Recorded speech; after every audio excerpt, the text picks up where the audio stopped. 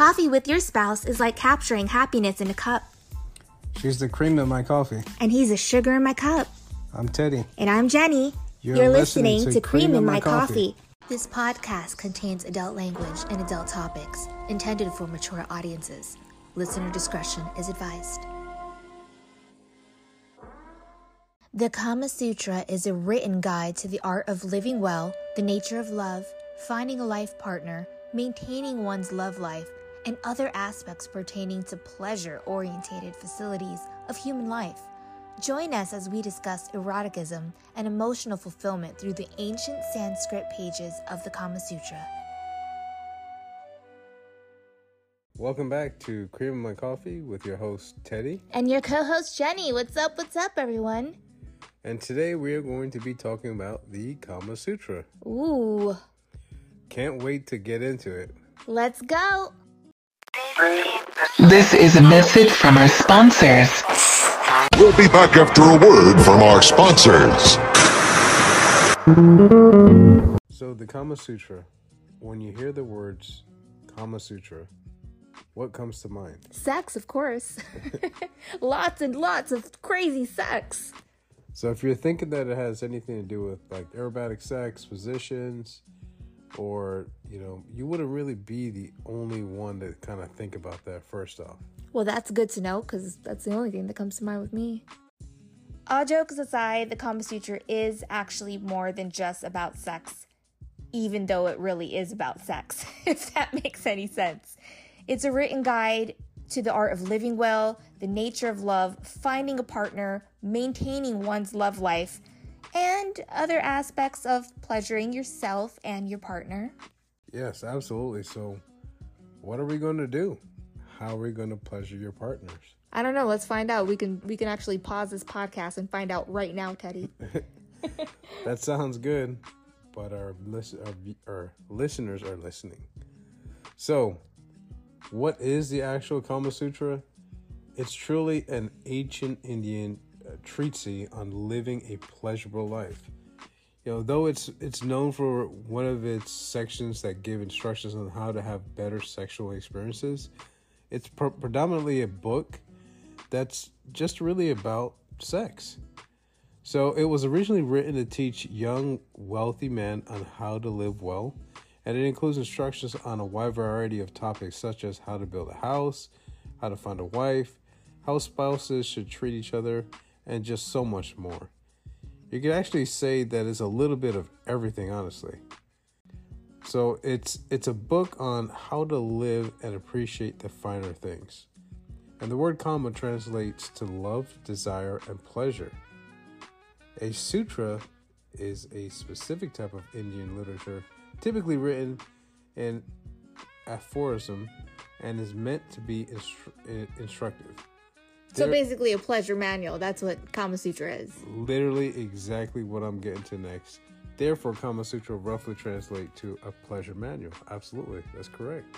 Well, I never read the manual, but I sure as hell seen the movie. Matter of fact, we own the movie. And if y'all haven't seen the Kama Sutra movie out there, I truly, truly recommend that you watch it. We've probably watched that movie over 50 times in our lifetime. I think it came out in 1997. It's a really good movie. They show somewhat of some of the positions that we're going to speak of in this podcast today. Again, I truly recommend you see the movie. The movie is more just about sex. It's about love as well, and finding love and losing love at the same time. So the movie itself, just to get a little bit more on that, it doesn't really give you like the ideal book. No, not at all. It's just portraying different versions of the book in a very large, big screen, cinematic point of view. It's a hot, sexy movie. You gotta watch it, regardless. It's not 365, but no, it is nothing is Massimo. Now, it is truly about pleasure in the broader sense, Kama Sutra in general, but it's very much about the elegance. It's about refinement of sex. It's not just about the positions, and that's the main thing we got to stretch out. Is that is some of the things that I think everyone really thinks about. It's just about sex positions. It's absolutely not about that. There's much more in depth. You go way beyond that. It's not just physical, it's emotional. It's emotional and the intensity of those emotions as well. Absolutely. And the other thing is like, think about this, for the guys or the women as well.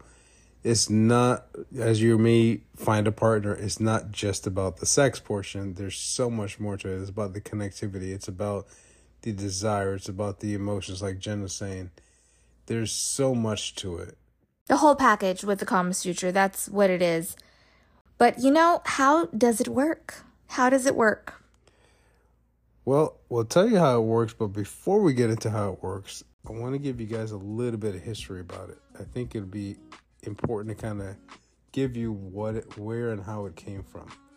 So the Kama Sutra is thought to have been written around the year 8300 by a Hindu philosopher named Vairashya Malagana.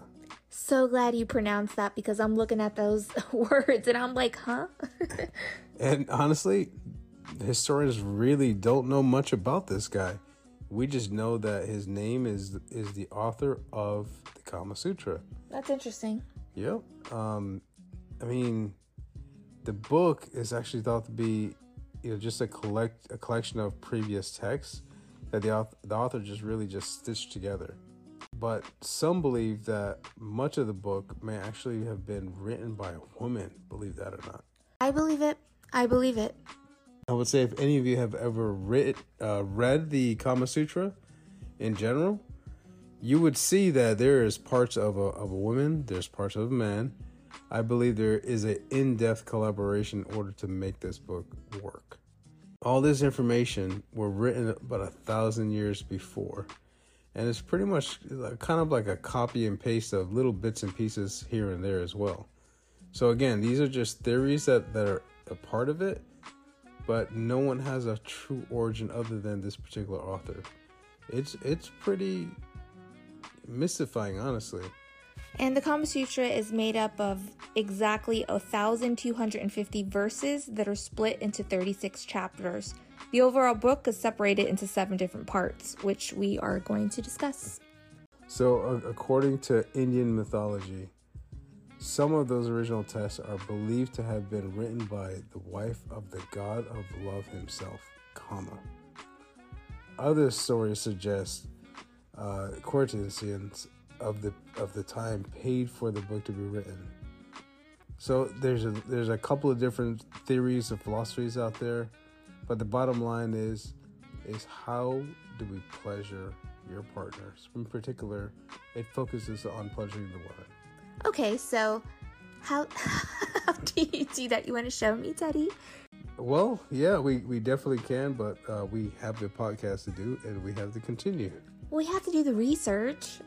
We do, but we don't want to give them false research. We have to give them proper research. That's why we have to learn from first-hand experience, I'm saying.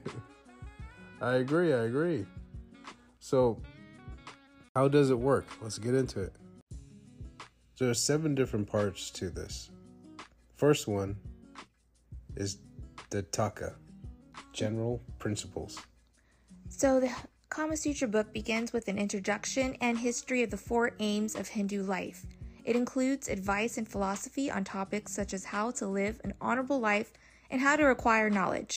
That is, I think, one of the most basic principles of Kama Sutra and a really good philosophy of just your standard, the Taka.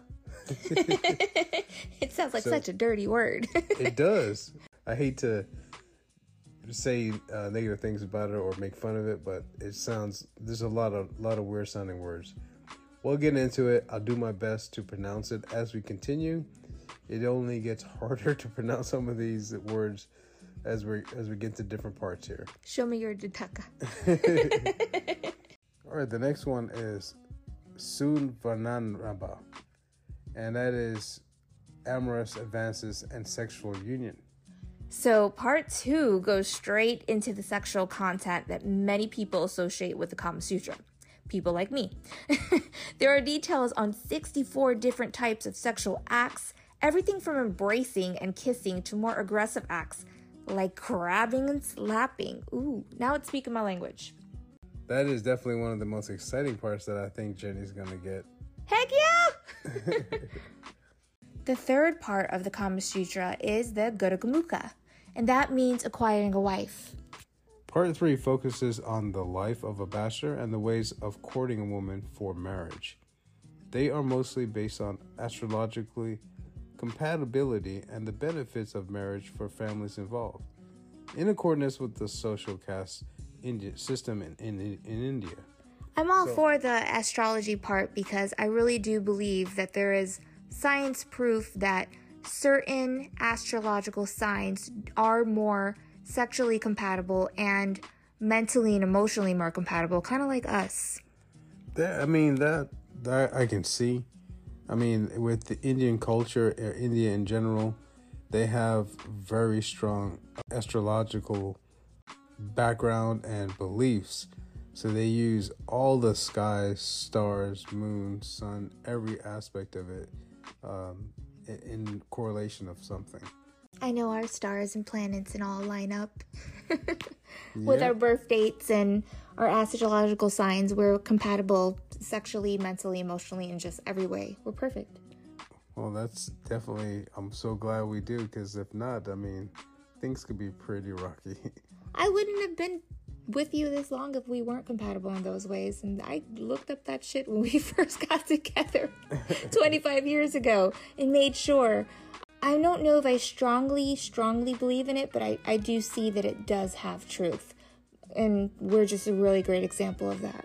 I agree. I mean, it's definitely a great thing to have, especially the part of acquiring a wife.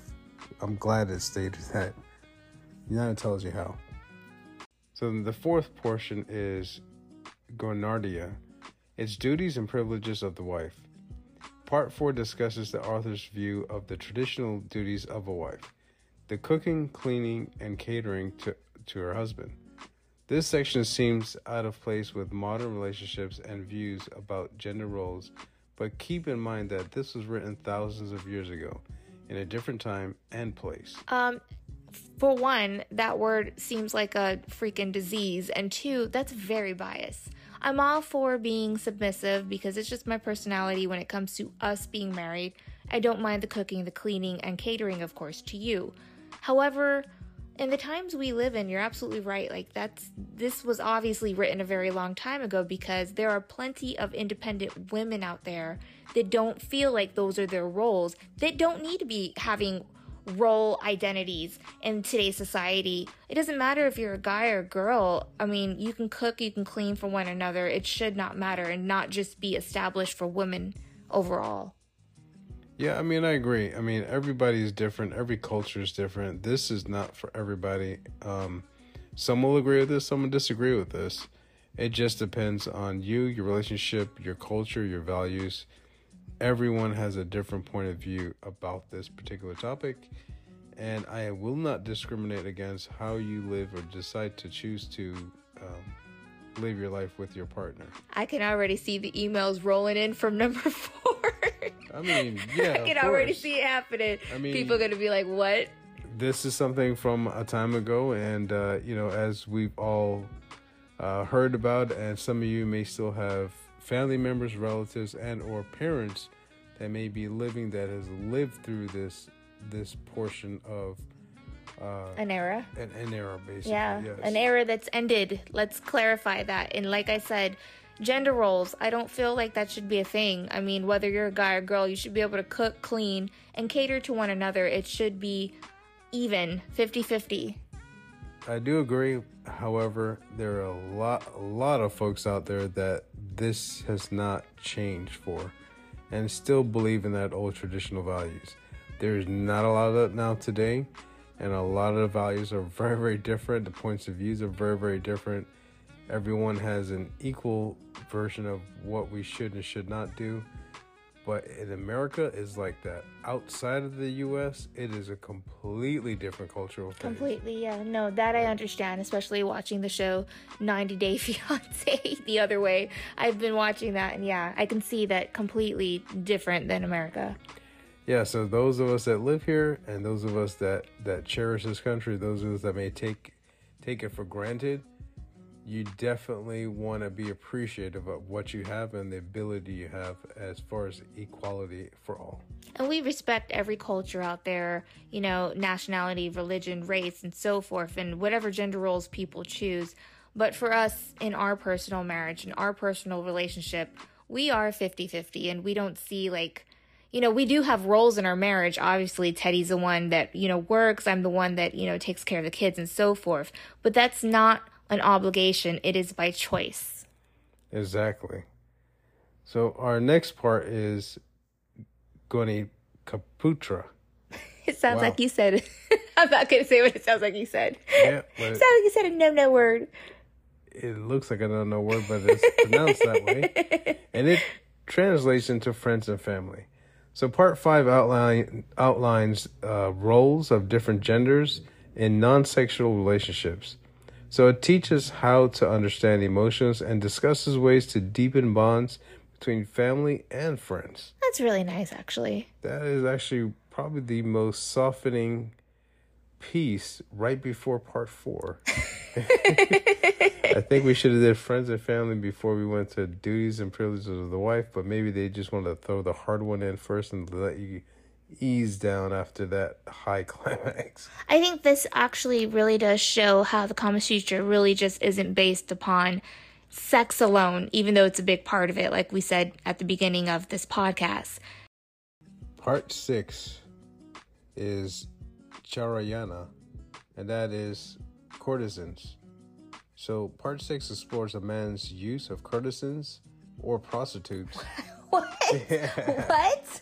To build his confidence and his sexual abilities before pursuing a wife.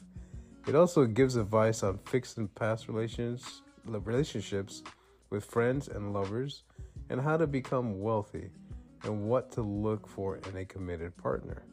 I'm all for and agreement with that, except for the prostitutes part. You should not have prostitutes. Yeah, it's literally just basically pimping out your manhood just to have the experience to be able to pleasure your partner.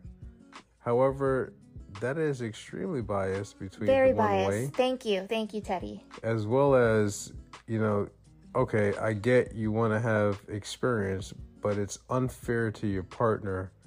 I think even with this, again, this is written, you know, way back 300 or AD 300. At some aspects, as has been modified and altered throughout the time period.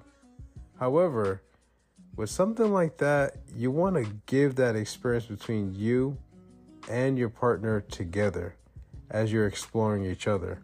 I think that's a better solution than trying to go out there and just have wild free range of sexual encounters with so many different individuals to gain experience. It's almost like a free pass to do what the hell you want prior to going to the one innocence that you're about to encounter. That's just horrible. I feel like back then, they, you know, if you had a penis, that was a free pass to do as you felt fit because you were a man. And I don't think that's fair, one. And two, sex is something that is beautiful. It's not just about getting a quick, oh my gosh, you know, it's something beautiful that happens between two people and should be experienced by someone you actually care about instead of just going to pimp out your penis to different prostitutes. I mean, I agree. But again, we're going back to different cultural things where some people may find this okay. I can tell you here with me and probably majority of the folks in the U.S., this is not okay at all. However, again, we are going based upon the Kama Sutra. This was part of it. It kind of gives you an idea of what that cultural piece might have been back then. And glad that you are living in today's standards. Thank goodness. My gosh, I could not have lived back then. I would have been really defiant, one of those defiant women that was probably stoned to death. Yeah, I would agree. I would not want to be one of those people to be stoned to death. So thank God. Well, you wouldn't have been because you're a dude.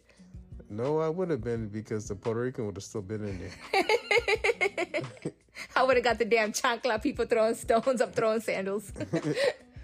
Yep, just like bullets.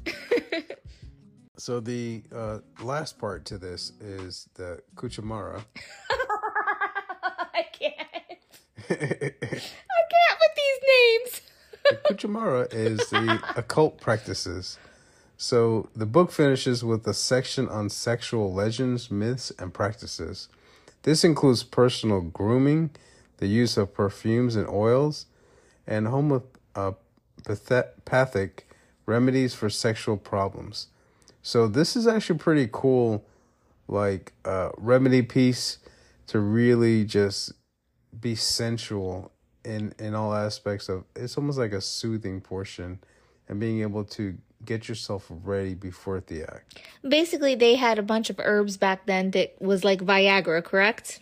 That's what this is, and grooming yourself and getting ready by like these little remedies, concoctions, correct? It seems like it, and that seems like what it's trying to explain is, before you do the deed, some folks just like random spontaneous. Some need to be 100% in the mood and in the function, as well as completely smelling clean, very well put together before even going up to that point. I think that's us. I think we are those bougie people that we have to be like perfect, and I'm pretty sure that's why this is called Cuchamara. Am I saying that right? Yep. It's to prepare your coochie. That's what this is. That's so weird. Maybe that's where the word comes from. Who knows? That's what I was thinking when he said it. I started laughing for no reason. I was just like, okay, so let's groom the coochie. That's what that is. Yeah, it sure is. So, like I had fun kind of going through those different topics or different parts. The best part, though, which everybody was thinking about in the beginning of what they think about Kama Sutra, is probably the most funnest part now, and it is the sex positions of the Kama Sutra. Please, yes, tell all. So what all of you were waiting for, I'm going to let Jenny start off with the very first subtopic of it. While most of the poses of the Kama Sutra are complex and difficult, there's some that are more easier for most people to try. And we actually chose the ones that were easier because a lot of the sex positions in the Kama Sutra, you can actually get hurt. Hurt really bad and end up in the ER. I mean, we've seen some crazy pictures online of certain positions that were very acrobatic and very impossible for us to do. And it was just like a quick trip to the ER. That would have landed. But these positions that we chose, they seem a little bit easier to do. And I will definitely post a link in the show notes to help you guys be able to visually see these positions that we chose a little bit better. So the first one is a tigress. Now this position is similar to the reverse cowgirl position. So to begin, one partner lies down on their back and the other climbs on top, sitting upright but facing toward their partner's feet. The person on top rocks back and forth, controlling the pace and the depth of the penetration. Penetration. Stop. A tiger and penetration. And then there's a cowgirl all thrown into there. I love the names of this. This is really interesting. We done this. This is easy. This is very easy, and you can't get hurt. It's like India meets the U.S. and when we're going through the World Cup. I don't know. I'm just saying. But the next one, let's go to the next one. The next one is called the milk and the water embrace. It seems real wet. Oh my gosh, you're so cheesy. One partner sits in a chair, preferably one with no arms. You definitely don't want to have a chair with arms, or obviously you're going to have some rashes and it's going to hurt like hell. But the other partner sits on top of them facing away. So basically, one person sitting on a chair, the other one is going to, pretty much the woman is going to be on top of the man, and you're sitting on a chair and you are having intercourse directly on top. So as your arms and your bodies are intertwined, facing each other, or it's supposed to be facing away, but I would say that you're going to face each other, and then you're interloping at that moment, or penetration at that moment. And the whole concept with the no arms on the chair, it's easier to motion with your feet, because I feel like this gives a woman better stability to ground her feet, to be able to control the depth of penetration on how deep she wants to go. And it just works out a lot better with no arms. And if you didn't want to sit with your back facing your partner, you could always turn around. And again, if the chair has no arms, that makes it doable. And you would be able to control the pace of how fast or slow you want to go, or how deep you want to go, which I prefer this position because I think, again, it's the woman has control over the man and how she wants to do things. It's just really good. I guess maybe you want some milk and cookies later? We can do that. Shit, I like some milk and cookies. I don't mind that after sex. That sounds like a great idea. That or coffee. That would be pretty cool. And those of you that may go a little freakier than that and just want to bathe in milk, go for it. What the hell? Oh gosh, I know we're not knocking on anyone. I couldn't do that. I like milk, with something sweet, but there's the whole having that all over my body or your body, that would be just a little gross for me. I agree. The next one is clasping position. Now, this position is a variation of the missionary position. So, if you could picture this, both partners are lying down across a comfortable surface, legs stretched out and aligned. One partner lies on top of the other. Bellies are touching, while the other partner thrusts from the bottom position. I don't know if I actually said that good enough to translate into a vision. What do you think, Teddy? So, yeah, I mean, basically, it's, either the man or the woman basically is on top of each other, literally one on top like a sandwich, and the other person is, obviously you're already penetrated as your partner, and then one of them, either the woman can thrust or the man can thrust. Either one of you can actually move the motion itself. With both legs aligned, everyone stretched out in the same position. It's just another form without having to lay on the bottom and the man on top doing standard missionary. I like the next one. Okay, let's go with the next one. Queen of Heaven. Queen of Heaven. One partner lies on their back with the knees bent to their chest. The other partner positions their thighs on the outside of the other person's bent legs and leans forward. Well, the gates of heaven are open there. I mean, damn, that sounds like a really nice position. That's something pretty cool. Can definitely try. I plan on. I plan on. So before we get into our next position, I want to go back and just talk a little bit about the Queen of Heaven position. It's literally a position that was named after the wife with the God from the God of Heaven, and it's also referred to as Indrani's position. So this sex position has a twist again with a missionary piece. You gotta be flexible. The receiver lies on their back with their knees drawn to the chest in a fetal position. So if you can kind of envision that. And then drawing your calves down to touching their thighs as possible. Then the penetrator, which is normally the male, kneels with their thighs on each side of their partner and thrust.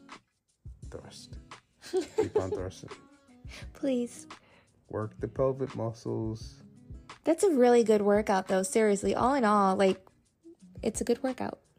It really is. I mean, I think that's a pretty good aspect of things. So I just wanted to kind of point that out before we get any further. Yeah, we need to burn some calories today. Let's do this. So the next one, though, is the ballet dancer. One person stands and balances on one foot, just like you would as a flamingo, and then wraps the opposite leg around their partner's waist for support. So imagine not having any hands, and then the only thing you have to hold you up or do anything is with your legs and your feet. So again, think about this. Say you just to give you an envision, put your left foot down as you're standing with your left foot up, and then you're bringing up your right leg around your partner's waist. Your partner then does the same exact thing. They stand on their left foot, they bring their right foot around your waist, so you both are grasping each other. And from that, one of you are inserting yourself, and you are literally being able to penetrate from that. I'm just thinking you put your right foot in, you put your left foot out. That's funny. You can definitely do that with just one of you like that.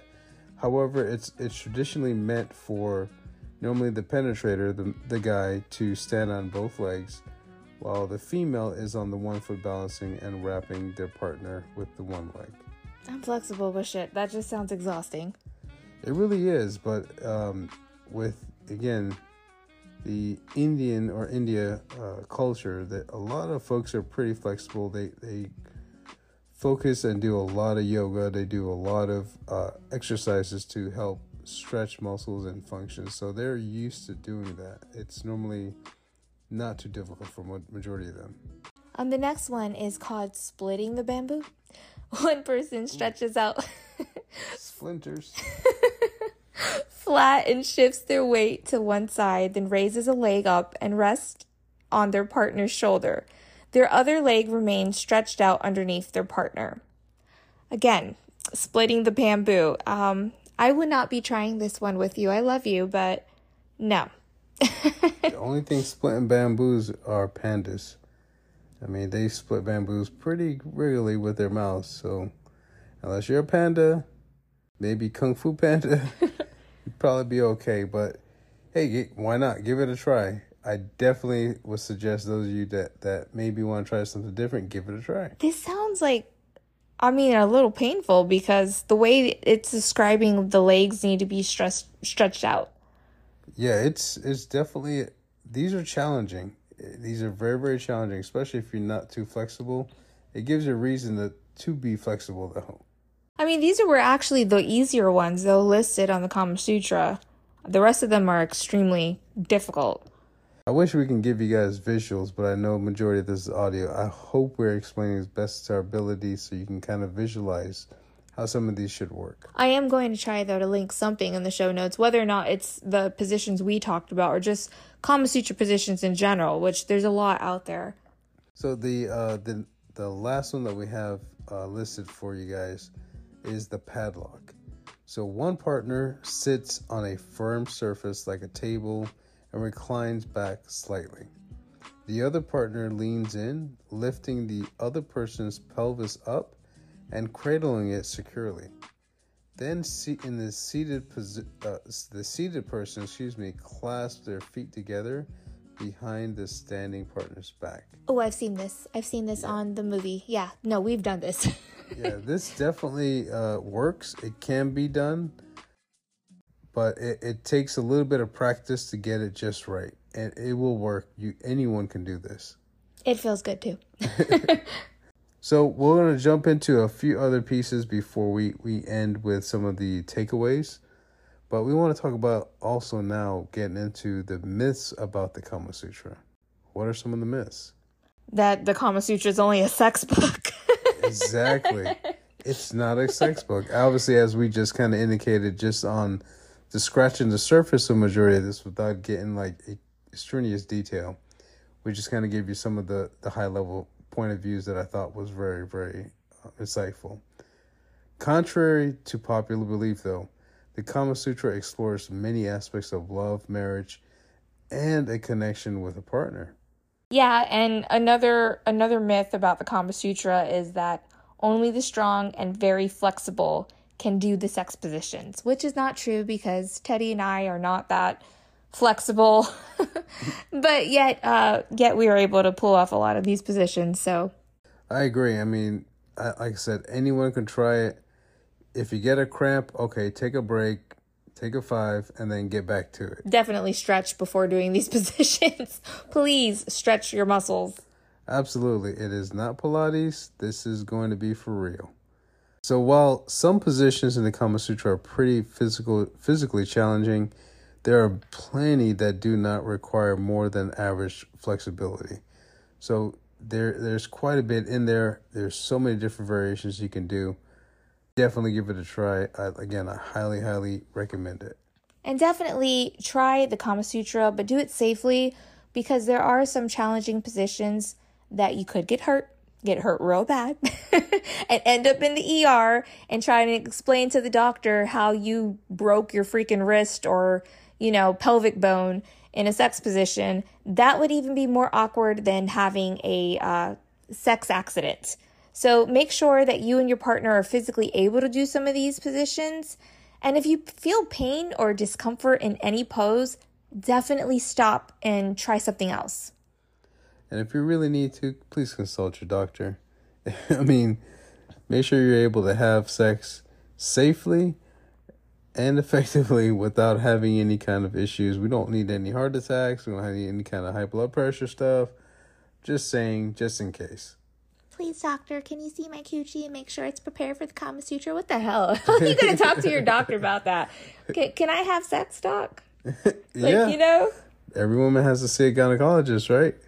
Yeah, but I don't talk to my gynecologist about, my sex life, You have to in some aspects, not all. I mean, no, they check you, they give you a clean bill of health, and you're good to go. I don't know. I don't have that personal relationship with my doctor to be like, yeah, I had amazing Kama Sutra sex with my husband the other day, and can you check me to make sure I didn't injure something down there? Can you imagine going up in there? Ooh, that's funny. So I wanted to go through some of the takeaways from the teachings about the Kama Sutra. So I hope you guys enjoy it, and it's hopefully insightful as well. So I got a few of them to go through. Jenny will definitely get a lot of interaction on this because she doesn't know what's going to happen here. I'm just going to go ahead and go. I'm looking at you like, what are we doing? What? So the main teachings of the Kama Sutra, just to kind of summarize a few things. Sex is about pleasure. Let's be clear. Preach. Right? The Kama Sutra is all about pleasure at its core, truly. And it's emphasizing the idea that sex should always feel good for both people involved. It says that if sex had to be between two people, it should always be joyous. You definitely want to have that. It should be fabulous. It should be totally mutually pleasurable. Otherwise, it's not really worth it at all. So I would definitely say that Kama Sutra definitely puts in such an array of sexuality, connection, and pleasurability between two individuals.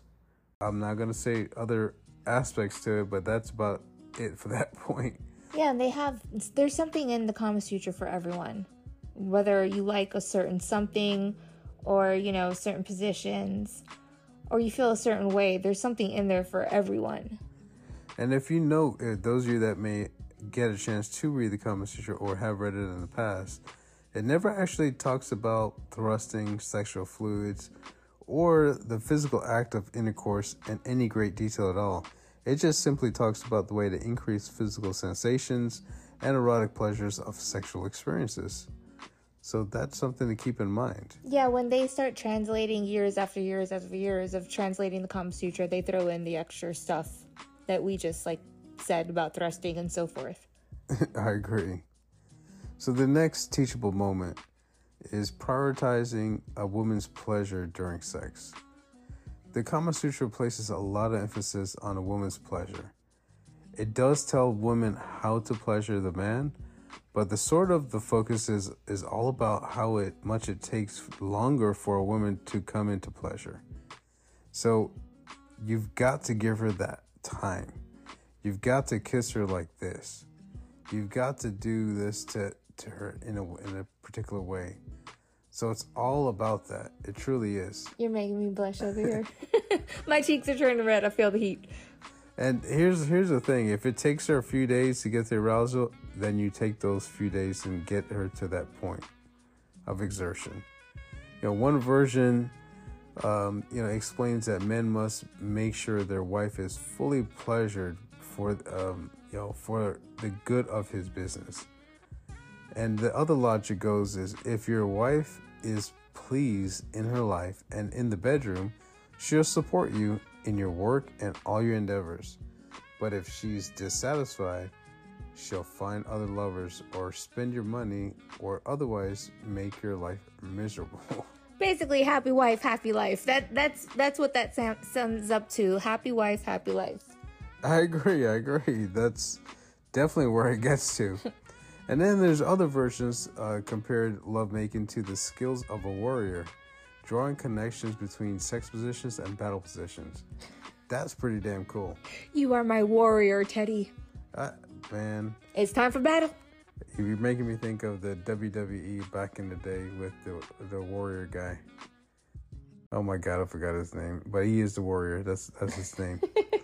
But more broadly, a mutually happy relationship was, seen in the bedrock of a healthy society. Literally every single king of every kingdom who have ever came to the throne would have a copy of the Kama Sutra. Written because they believe that if a couple would share a truly mutual pleasurable intimacy, then their relationship would be stable. And if the relationship was stable, society would be stable. And if society was stable, the kingdom would be stable. So basically, sex and pleasure over everyone will make everybody happy and there will be no chaos.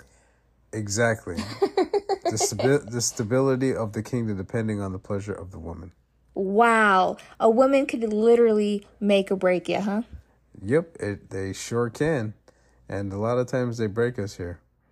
Well, yeah, history shows that women have, caused wars and have brought down kingdoms or built up kingdoms. It's always been because of a woman. The power that we have, ladies. It's incredibly powerful. That thing down there just creates war, creates pleasure. It does something to you. It drives you insane. Creates murder stuff. With some of the murder podcasts you guys probably listen to out there. Me. Oh my God. I love those murder podcasts. But, that's just some of the aspects of that as well. Well, I am very happy, Teddy, so I hope your life is happy because you have a happy wife. Well, that's pretty good. I'm glad to know. At least our money's still getting spent too, but it's all right. Hey, but I'm smiling while spending it. Like, that's... We're just joking, you guys. Yep, we're just joking, for sure. Just a joke. Relax. Watch, 500 emails already sent. Calm down. We love you guys and love all your emails, by the way. We don't mind. So the next one here, this is for the fellas. Because all we think about is one thing. And ladies, I know you're going to enjoy this one. So, penetration isn't everything. The Kama Sutra makes it clear that penetration isn't the be-all and end-all of good sex. That's not what pleasure is all about. It's not all about the penetration. Sex is not just that one thing. So, there are many non-penetrative activities and described by the Kama Sutra as being potential sources for pleasure. Of pleasure, excuse me. So, for example, the book tells men to keep drawing materials in their bedroom and to make portraits of their lover prior to sex, as a way to create moments of intimacy, eye contact, and one-on-one special time together. It also describes activities like juggling, using perfumes and jewelry, and specific types of kisses and love bites as parts of intimacy as well. Who the hell is gonna juggle? What you juggling? Again, we're going back. This thing was created way back when, and there's a lot of different creativity things that people are using at that time. Can you imagine somebody's juggling in front of your face and that's supposed to turn you on? Like, oh, baby, yeah, throw it higher. What the heck? What if they asked them to juggle their balls? Wow, guys, you're so stupid. Oh, my God. Possibly. It could be. Who knows? We don't know what the juggling means, but it's there. Oh, Lord. But I think sex for most people is about that penetration, isn't it? And nothing more? Not for us. I mean, I definitely, even when we were younger and we started doing it for the first time, I never seen it as that was what was sex for us. I always seen it as so much more, the kissing, the touching, the just holding each other. And reality is that for most women, that doesn't even count as pleasurable. There's nothing exciting about that at all. It's like the least exciting thing. We're talking about the penetration? Absolutely. Yeah, I mean, I love, penetrated sex, but if I had to choose between holding you and being like, just emotionally vulnerable and just kissing and stuff, I would choose that over the penetrated part any day. Exactly. I mean, there's so many other things to explore during the sexual act itself. So, as we talked about in this entire segment here, men are instructed to make sure their female partner has at least 2 orgasms before even considering penetrating her. Well, you've succeeded quite a bit. So wow. Keep that in mind, guys. The whole point of pleasurability is being a giver. And being a giver meaning to satisfy your partner and satisfying her to the point she truly has that level. And women, if you have not experienced multiple orgasms, I think there's probably one of the most things that you guys can do that men cannot do, majority of men cannot do, is have multiple orgasms in that aspect. It's a beautiful thing. It really, truly is. Does size matter? Well, when it comes to the penis and the vagina intercourse, the Kama Sutra teaches that size does in fact matter. It says that if 2 people are going to have sex, then one of the first criteria is that the sexual organs should match in size. If the woman is too tight and the man is too big, it's going to lead to pain. And if the woman is too large and he's too small, there's going to be absolutely no sensation. So the idea is that the organs should be the same size, essentially. That's kind of hard to do because you don't really know the partner at the moment until you actually first get intimately involved. I agree. It's like, how do you measure that out? It's like, hold on, let me measure your penis and make sure it's going to fit in my vagina. Yeah. This is actually the basis for why the Kama Sutra talks about sex positions in so much in the first place.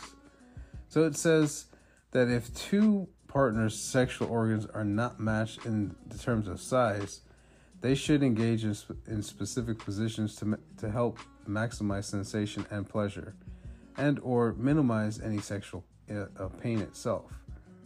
So those are the sex positions described in the Kama Sutra.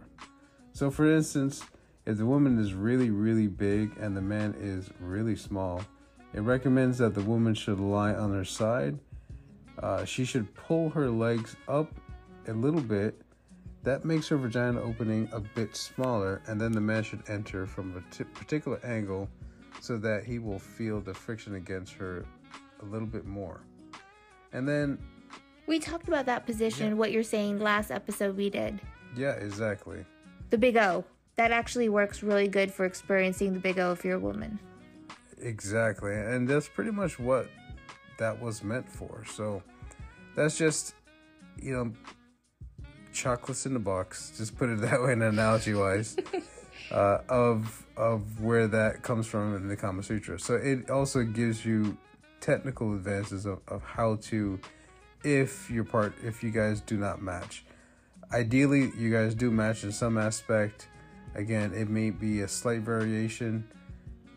All right, so the last part I have for you guys, most teachable moments that we have, is pleasure can be derived from many parts of life.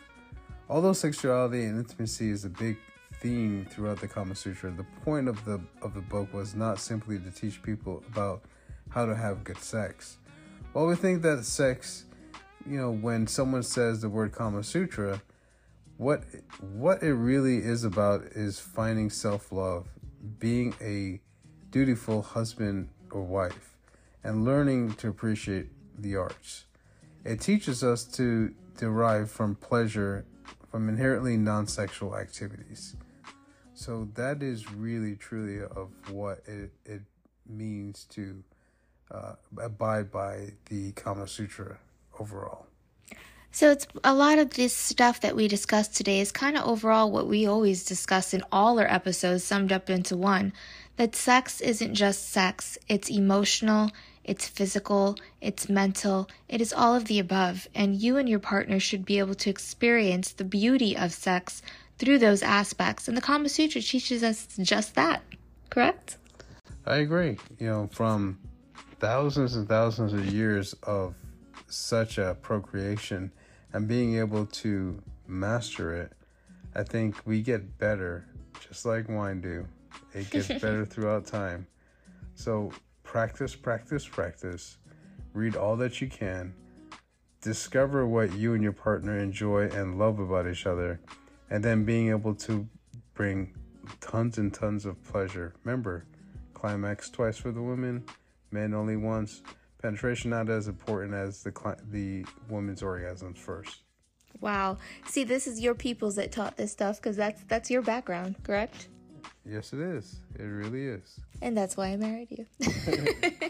And Teddy and Jenny can be found on TikTok, Instagram, Threads, YouTube, Facebook, and Twitter. If you're interested in our really cool merch from Cream in My Coffee, check out our store on Bonfire. Not only do we have fashionable Cream in My Coffee apparel, we also have shirts, tanks, and hoodies representing multiple sclerosis awareness. I also wanted to say thank you to each and every one of you for hitting that subscribe button for our podcast. With each subscription, you allow more people to learn about this podcast. And when you hit the subscribe button, it automatically downloads our upcoming episode on the day of release. For those of you listening to us on Spotify, as most of you know, Spotify now offers a really cool feature where you can leave us a comment on the Spotify platform, allowing you to engage with other listeners and see their comments as well. We love all your positive feedback for our show. You can also leave us voice recordings on Spotify for podcasters, which I will link in the show notes. Feel free to reach out to Teddy and Jenny at creaminmycoffee97@gmail.com with any questions, comments, or ideas for our upcoming episodes. We would love to hear from you. Thank you for listening again today, and until next time, I love you like I love my coffee. Hot, hot, hot. Muy caliente, papi.